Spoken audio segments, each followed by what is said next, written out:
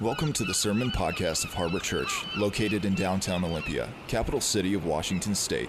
If you're looking for a church to belong to in the South Sound region, we invite you to visit us during one of our Sunday worship gatherings at 9 a.m. or 11 a.m.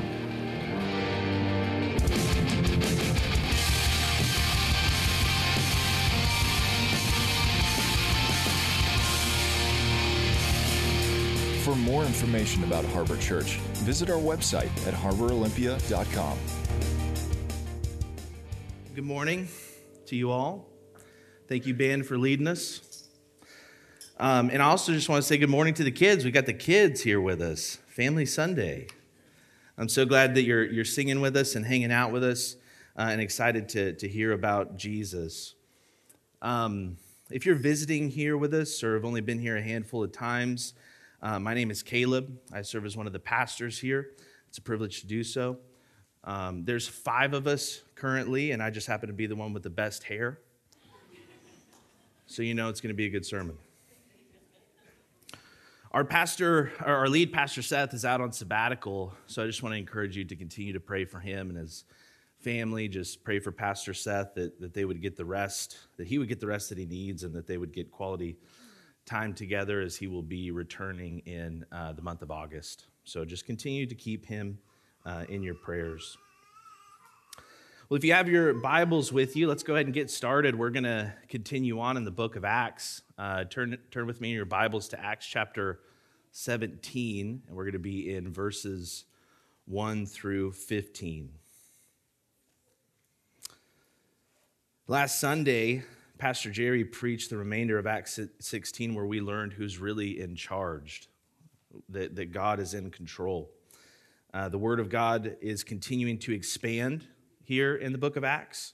The gospel's being shared with the people in Macedonia, which is where the Spirit of Jesus has appointed Paul and Silas and Timothy to go so that more people will come to know who Jesus is. Paul cast out a spirit from a slave girl, which led to them being attacked and stripped and beaten and later imprisoned in Philippi. That was last week. And through that imprisonment, the Philippian jailer and his whole household actually come to faith in the Lord Jesus. After this, in Acts 16, Paul and Silas are set free, and they go and visit Lydia, who recently came to faith, and the other believers who were there as well. And they go into a city after that you may have heard of, especially if you've read 1st and 2nd Thessalonians, called Thessalonica. So where we're at today in the book of Acts in chapter 17, the 1st and 2nd Thessalonians was written just a couple years after where we're at today in the book of Acts. I've titled today's message, Knowing the Word and Sharing the Word. Here in the reading of God's Word, it says this, Acts 17, 1 through 15. Now when they had passed through Amphipolis and Apollonia, they came to Thessalonica, where there was a synagogue of the Jews. And Paul went in, as was his custom, and on 3 Sabbath days he reasoned with them from the Scriptures, explaining and proving that it was necessary for the Christ to suffer and to rise from the dead, and saying, "This Jesus, whom I proclaim to you, is the Christ." And some of them were persuaded and joined Paul and Silas, as did a great many of the devout Greeks and not a few of the leading women. But the Jews were jealous, and taking some wicked men of the rabble, they formed a mob, set the city in an uproar, and attacked the house of Jason, seeking to bring them out to the crowd. And when they could not find them, they dragged Jason and some of the brothers before the city authorities, shouting, "These men who have turned the world upside down have come here also. And Jason has received them, and they are all acting against the decrees of Caesar, saying that there is another king, Jesus." And the people and the city authorities were disturbed when they heard these things. And when they had taken money as security from Jason and the rest, they let them go. The brothers immediately sent Paul and Silas away by night to Berea. And when they arrived, they went to the Jewish synagogue. Now these Jews were more noble than those in Thessalonica. They received the word with all eagerness examining the scriptures daily to see if these things were so. Many of them therefore believed, with not a few Greek women of high standing as well as men. But when the Jews from Thessalonica learned that the word of God was proclaimed by Paul at Berea also, they came there too, agitating and stirring up the crowds. Then the brothers immediately sent Paul off on his way to the sea, but Silas and Timothy remained there. Those who conducted Paul brought him as far as Athens, and after receiving a command for Silas and Timothy to come to him as soon as possible, they departed.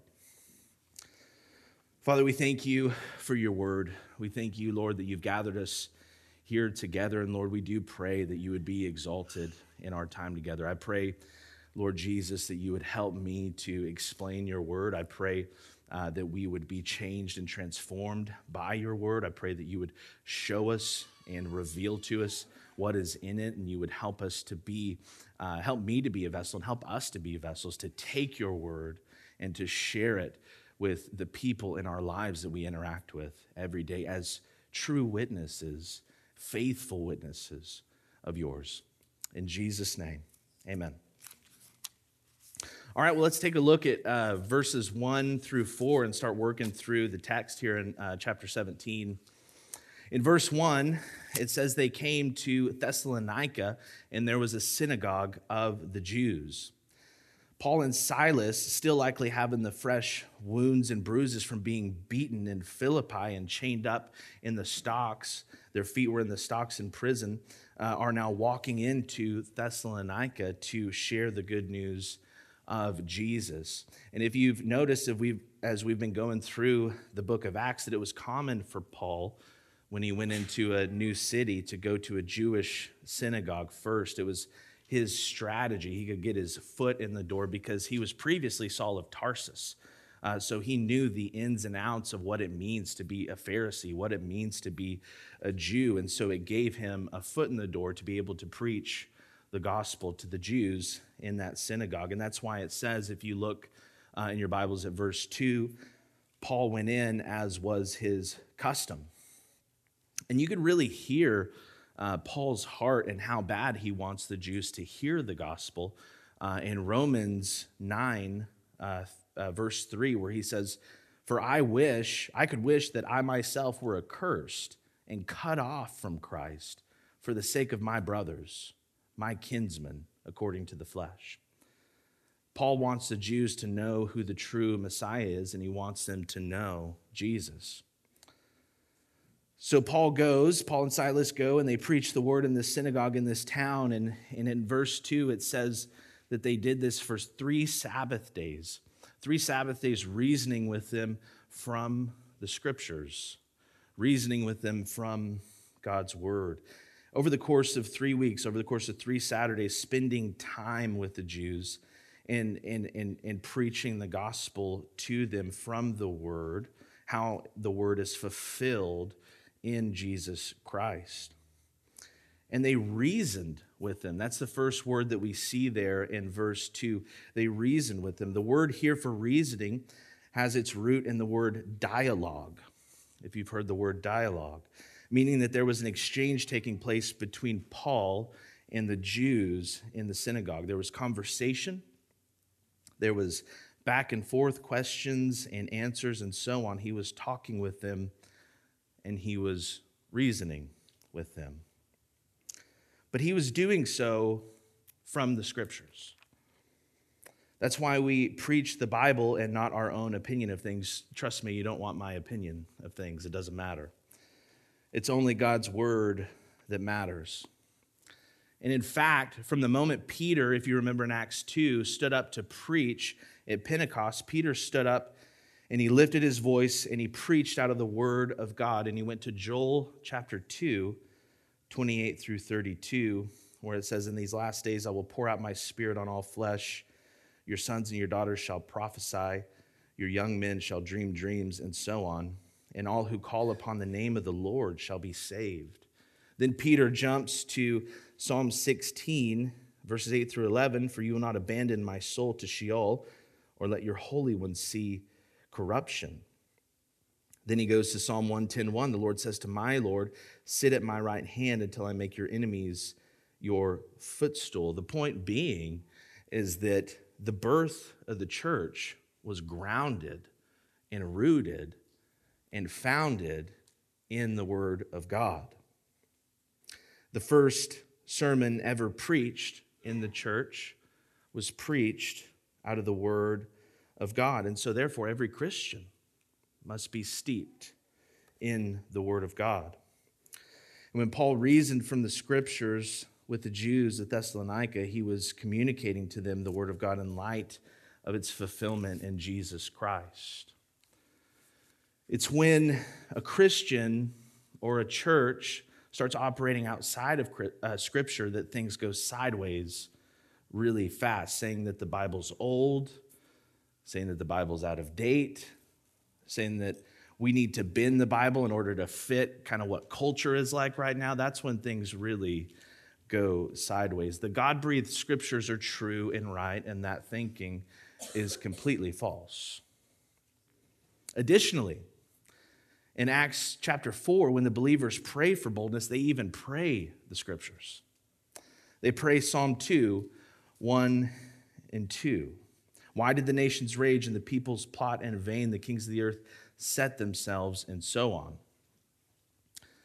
The apostles' teaching and preaching and witnessing to others is saturated in the Word of God. And so therefore, our teaching and our preaching and our witnessing must be saturated with the Word of God as well. There in verse 3, so we see that he's reasoned. We see also that he is explaining. So Paul not only reasons from the Scriptures, but he explains the Scriptures with these Jews. And so the word that Luke uses here is like opening, like one would open the Scriptures to you to tell you what God is saying. The same language is used by Luke in his first letter of the Gospel of Luke in the road to Emmaus. Luke 24, verse 25 through 27. It says this, and he said to them, O foolish ones, slow of heart to believe all that the prophets have spoken. Was it not necessary that the Christ should suffer these things and enter into his glory? And beginning with Moses and all the prophets, he interpreted to them in all the, are you getting the point? All the Scriptures, the things concerning himself. If Pastor Seth was here, he would say, I looked up that word all, and what did it mean? All the Scriptures of the things concerning himself, right? If you deny the need for the sufficiency of the Scriptures for the Christian life and for witnessing, then you'll have to deny what Jesus himself said about the Scriptures and the fact that they are all interpreted and that they all point to him. They're all about Jesus. And the word here for explaining is the same word where the disciples say, did not our hearts burn with us while he was talking with us on the road and while he opened to us the Scriptures? Paul here in Thessalonica was explaining. He was reasoning and explaining and opening the Word of God to them. But not only that, there's another word that Luke gives us, if you look at it in verse 3. He was also proving. He was proving the Scriptures. And he wasn't just saying it, he was backing it up with evidence. There was strong evidence, real substance to prove what the Scriptures say. To prove means to set before. He was setting before them strong evidence, because if we really are talking about life and death, I mean, if we're talking about judgment and redemption, if we're talking about never-ending life and never-ending torment, then we are going to want to prove these things and set before real evidence. Not just mere information. He was proving that it was necessary for Christ to suffer and to rise from the dead. Jesus suffered and died to absorb the wrath of God on the cross for our sins, and that through his death we receive eternal life. God shows his love for us, and that while we were sinners, Christ died for us. Since therefore we have now been justified by his blood, much more shall we be saved by him from the wrath of God.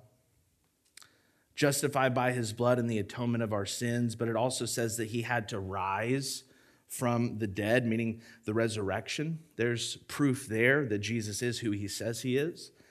The resurrection proves that he is who he says he is. The fact that he's not here, the fact that there's no grave of his, the fact that there's no bones in the grave, there is no grave, that it proves that what he says is true. It's what we say here every Sunday, every Easter Sunday, that he has risen, because he doesn't just atone for our sins through his suffering and death, but it's his rising again from the grave that seals us for eternal life and proves that he is who he says he is. Paul didn't just lay a gospel tract on the front counter of the Jewish synagogue in Thessalonica, because faith comes by hearing. We know this from Romans 10, verse 17. Faith comes from hearing, and hearing through the word of Christ. If there's not the word of God being shared and articulated in some form or fashion, then witnessing isn't happening, because what the unbeliever needs to hear the most is what the word of God says. Faith comes from hearing, and hearing through the word of Christ. Man shall not live by bread alone, but by every word that comes from the mouth of God. And here's what I want you to take away here from all this. Paul wanted the Thessalonians to know who Jesus is really, really bad. He stayed there for a long time. He reasoned with them. He explained. He proved over the course of 3 weeks, and probably even longer, that they would know who Jesus is. And I just want to ask us this morning, how bad do we want the people that we interact with every day to know Jesus? The people that we talk to at the grocery store, the people that we interact with at work, the people that live right next to us, our neighbors, how bad do we want them to know Jesus? Paul spent time and reasoned with them and shared the word of God. And you spend time doing what you care about most. If you care the most about making money, then you're probably going to spend most of your time working. If you want to go on vacation, then you're going to spend time planning for it, all the details, so that by the time you do go on vacation, then you're going to spend time on vacation. It takes time, costly time, here for the things that you care about most. Is witnessing something that we are spending time doing? Another way to gauge this is to ask ourselves the question, what is it that we talk about the most? Is it work or career or politics or sports or family or hobbies? These are all good things, but it's good to know that we're usually worshiping whatever comes out of our mouth the most often. Is it the praise of God? Is it prayer to God?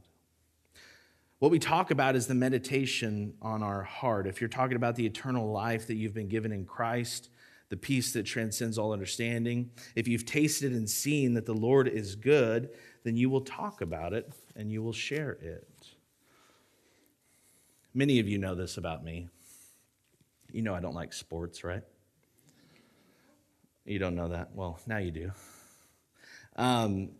So if we're in a group and we're talking and someone brings up sports, I'm already kind of a quiet guy, kind of a shy guy. But if someone brings up sports, then I'm probably gonna get really quiet because I just really don't know very much about it.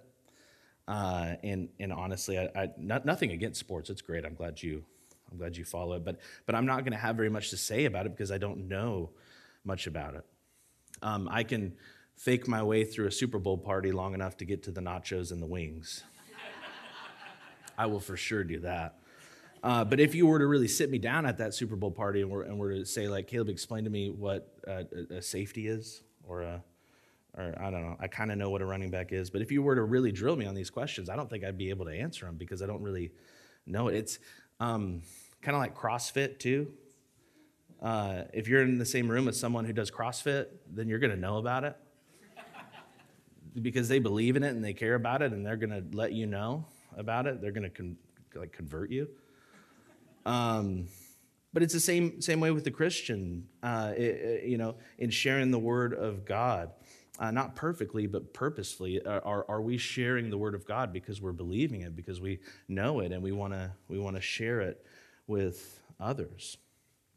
Again, not perfectly, but purposefully. I'm not perfect in this, and neither is anyone else in the room. Take a look with me at verse 4.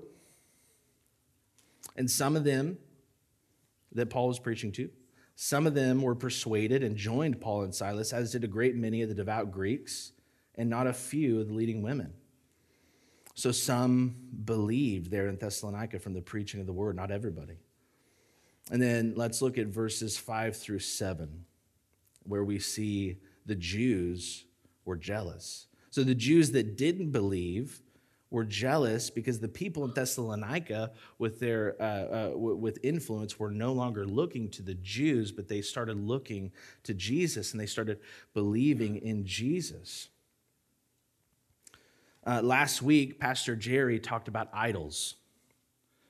And he mentioned how the owners of the slave girl in chapter 16 became furious when she could no longer make them any money from that spirit of divination that was within her.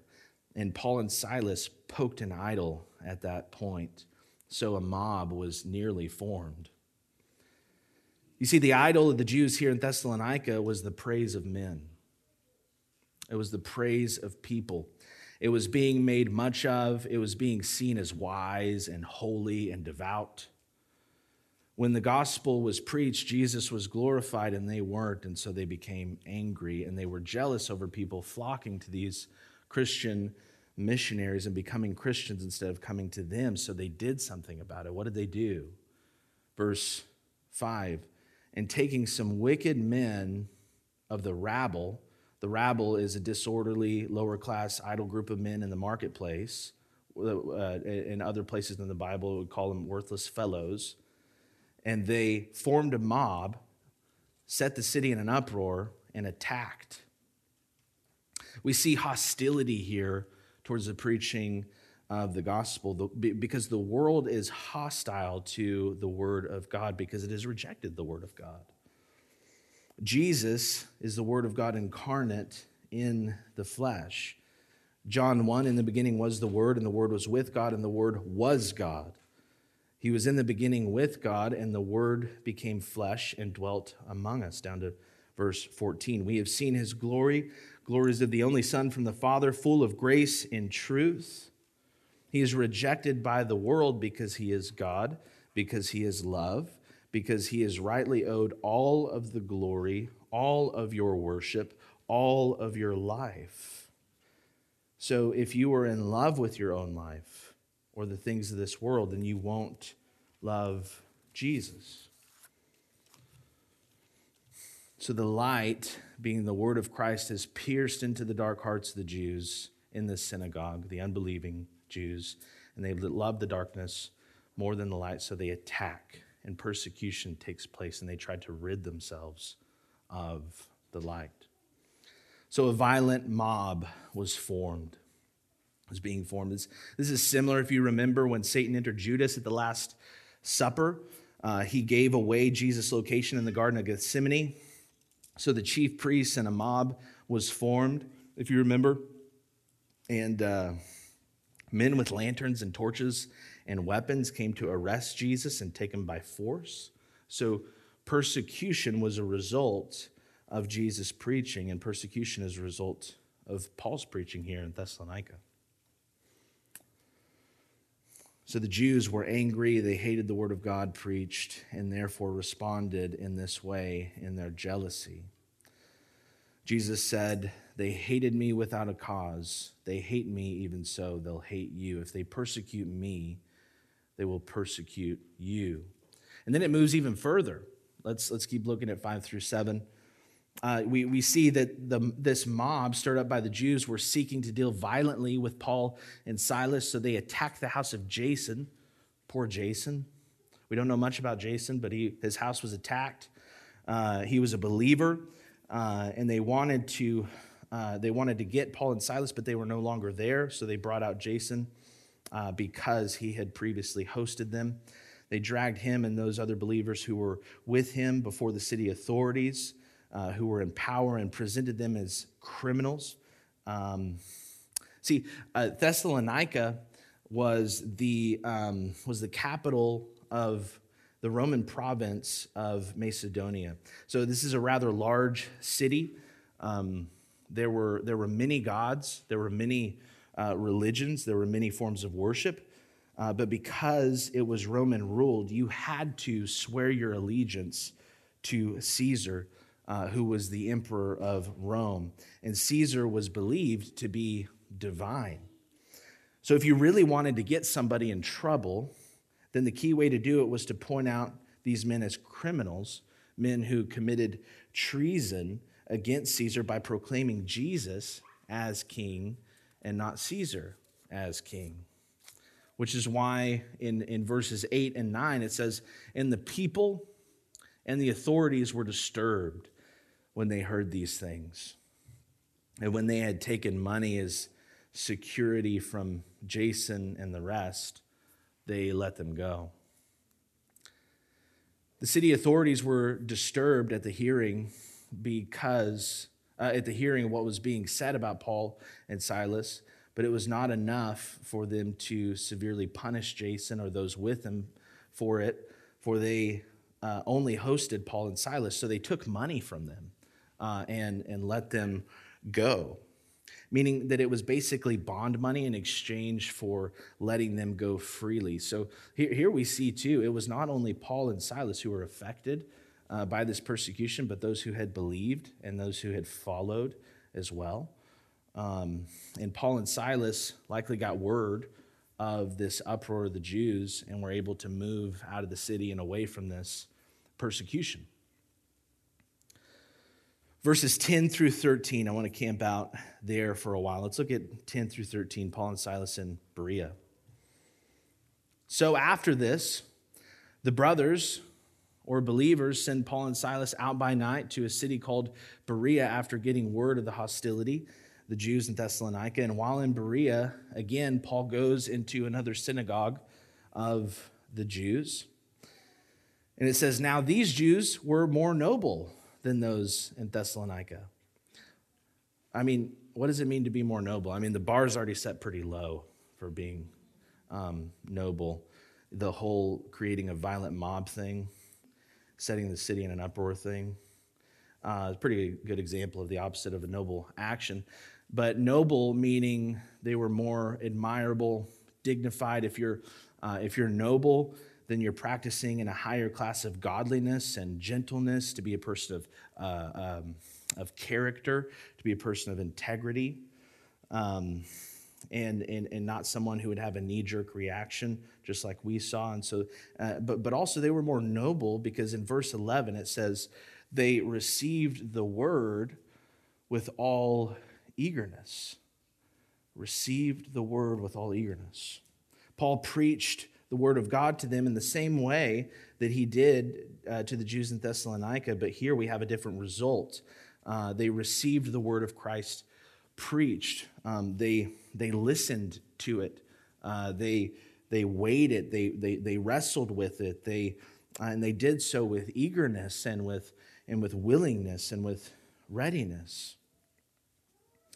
They were ready and willing to receive the word of God that was being taught to them, and this is part of why they were more noble. There was a hunger and a desire to hear the truth, to know the truth that was being shared with them.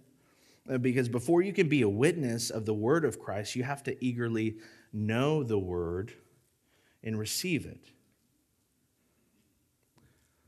Much heartache and anxiety and difficulty can be avoided by just coming to the scriptures to drink, to lie down in the green pastures of God's word, to prepare your heart to receive the word of God every day, as well as here on Sunday mornings for the nourishment of your soul, receiving the word by sitting under it preached every week, and to be eager to receive it. We have a picture of what it looks like to receive the word of God. Let's look at Psalm 19, 7 through 10. Should be up on the screen for you. It says this: "The law of the Lord is perfect, reviving the soul. The testimony of the Lord is sure, making wise the simple. The precepts of the Lord are right, rejoicing the heart. The commandment of the Lord is pure, enlightening the eyes. The fear of the Lord is clean, enduring forever. The rules of the Lord are true and righteous altogether." And look at this, verse 10. "More to be desired are they than gold, even much fine gold. Sweeter also than honey in the drippings of a honeycomb." I don't know about you, but I've never received some gold or tasted some honey, and I was like, man, I just got to get through this. I'm just so upset that I had to receive some gold today. I had to eat some honey. It's gross. It's a waste of time. Harbor kids, are you still with me? How many of you like chocolate? Yes, it's so delicious. It's so good. I don't know anybody that doesn't like chocolate, but how about chocolate cake? Oh, would you just take a look at that? Praise be to God. This is why I have a weight problem. The parents are going to be upset with me because now they're going to have to come up with chocolate cake after the service. It looks so good. Psalm 19 says that the word is sweet like chocolate cake for our souls. How many of you kids would enjoy having a piece of this cake? I've never seen a kid take a slice of cake like this and receive it like it was celery or something like that. But they get all excited about it. They get pumped up about it, right, kids? And with eagerness, they receive it. And they taste and see that it is good, and they rejoice because it is delicious and because it is sweet. God's word is like that for the Christian. It is sweet and it is good. We must taste and see that the Lord is good daily and come to his word that is sweet as honey, more precious than gold. Come to the scriptures in the morning this way and come to Sunday mornings with that in mind. Now, it's still a discipline. It's not easy. There's a duty part of it. You have to get to the table. You have to pick up the fork and you have to eat the cake. But after you eat the cake, it's worth it, right? For the nourishment of your soul. Not only did the Berean Jews receive the word with all eagerness, but back to verse 11, they were examining the scriptures. They examined the scriptures daily to see if these things were so. They received the word of Christ. They searched the word of God diligently, listening to what Paul was saying and lining it up with the scriptures to see if it was true. We have to remember that at this point, we're talking about unbelievers here that are examining the scriptures. They haven't even believed or professed faith yet. How much more do we as Christians need to interpret life, interpret what we hear, interpret what we are believing through the scriptures like the Berean Jews are doing? Colossians 3:16 says, "Let the word of Christ dwell in you richly." You know, here at Harbor, we have the tendency to actually know a lot of the scriptures in kind of this Reformed camp. We know vast theological concepts. We're Bible people. Many of us own a lot of books. Praise be to God. We love knowledge because we love to learn, because the more we scrape the surface of the glories of Christ, the more that we realize that we actually know very little, and you can't fully mine the depths of Christ because he's infinite. But knowledge can easily puff up, right? If it doesn't lead to living it. You can learn a lot of things and you can have a vast theological library and vocabulary, but when it comes down to the rubber hitting the road and applying the scriptures and everyday stuff of life, that's where obedience takes place. For what good is it if we know the ins and outs of complex doctrine, but we live differently? I personally could care less whether someone can articulate to me the false doctrine of transubstantiation. But what I do care about is, how are you leading your family to the feet of Christ? How are you leading your family in prayer? How are you walking in intentional gospel community with brothers and sisters in Christ, and taking this knowledge that we know and pouring it out and witnessing and in evangelism so more people would come to know who Jesus is? For that's what we see Paul and Silas doing here in Thessalonica and here in Berea. They knew Christ, they shared Christ all throughout this second missionary journey. I want us to look at James 1, 19 through 22. Know this, my beloved brothers, let every person be quick to hear, slow to speak, slow to anger, for the anger of man does not produce the righteousness of God. Therefore, put away all filthiness and rampant wickedness. And what does it say? Receive with meekness the implanted word. Receive with meekness the implanted word, which is able to save your souls, and be doers of the word, not hearers only, deceiving yourselves. It can't end with receiving the word and knowing it. We must be doers of it. And that's where eagerness comes into play here. The Jews in Berea received the word, and there was eagerness to hear about Jesus that led to the daily examination of the word of God, which led to faith, which led to works. Hearing the word leads to knowing the word, leads to believing the word, and leads to sharing the word. And we see the fruit of it too. Verse 12 in chapter 17, we see the fruit here of Paul's ministry. Many of them. In Thessalonica, it says some of them, but in Berea, many of them, therefore, believed, with not a few Greek women of high standing, as well as men. So if we come to the word with eagerness like the Berean Jews, we will see that he is true. Our faith will be bolstered and we will be strengthened. Receive the word with eagerness. Examine the scriptures for yourself and believe, and then share. So many believed in Christ. Paul and Silas knew the word. They shared the word. But because they were preaching in Berea also, let's look at verse 13, the same bunch of Jews who were upset and creating a mob in Thessalonica got wind of this.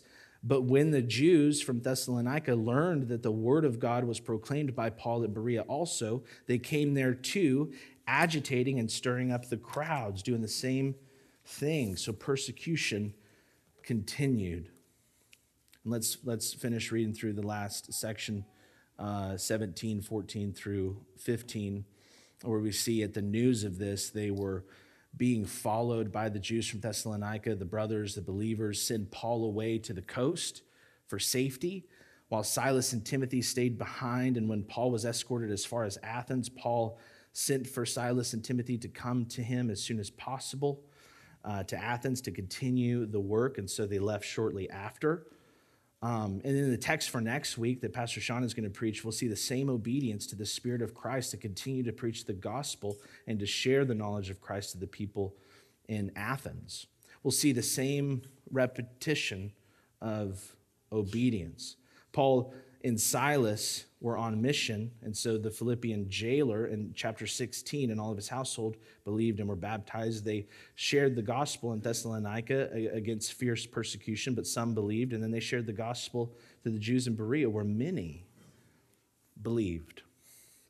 So the main point of the message is this: believers of Christ must know the Word of God and must share the Word of God, although persecution may be a result. Paul and Silas and Timothy were on mission. For Jesus said in Acts 1:8 that you'll be my witnesses in Jerusalem, Judea, and Samaria, and to the ends of the earth. And so they went, therefore, and they made disciples. Paul, Silas, Timothy, and Luke were witnesses for Christ. They knew Christ through his word and shared the word of Christ to the people around them, even though there was opposition and persecution.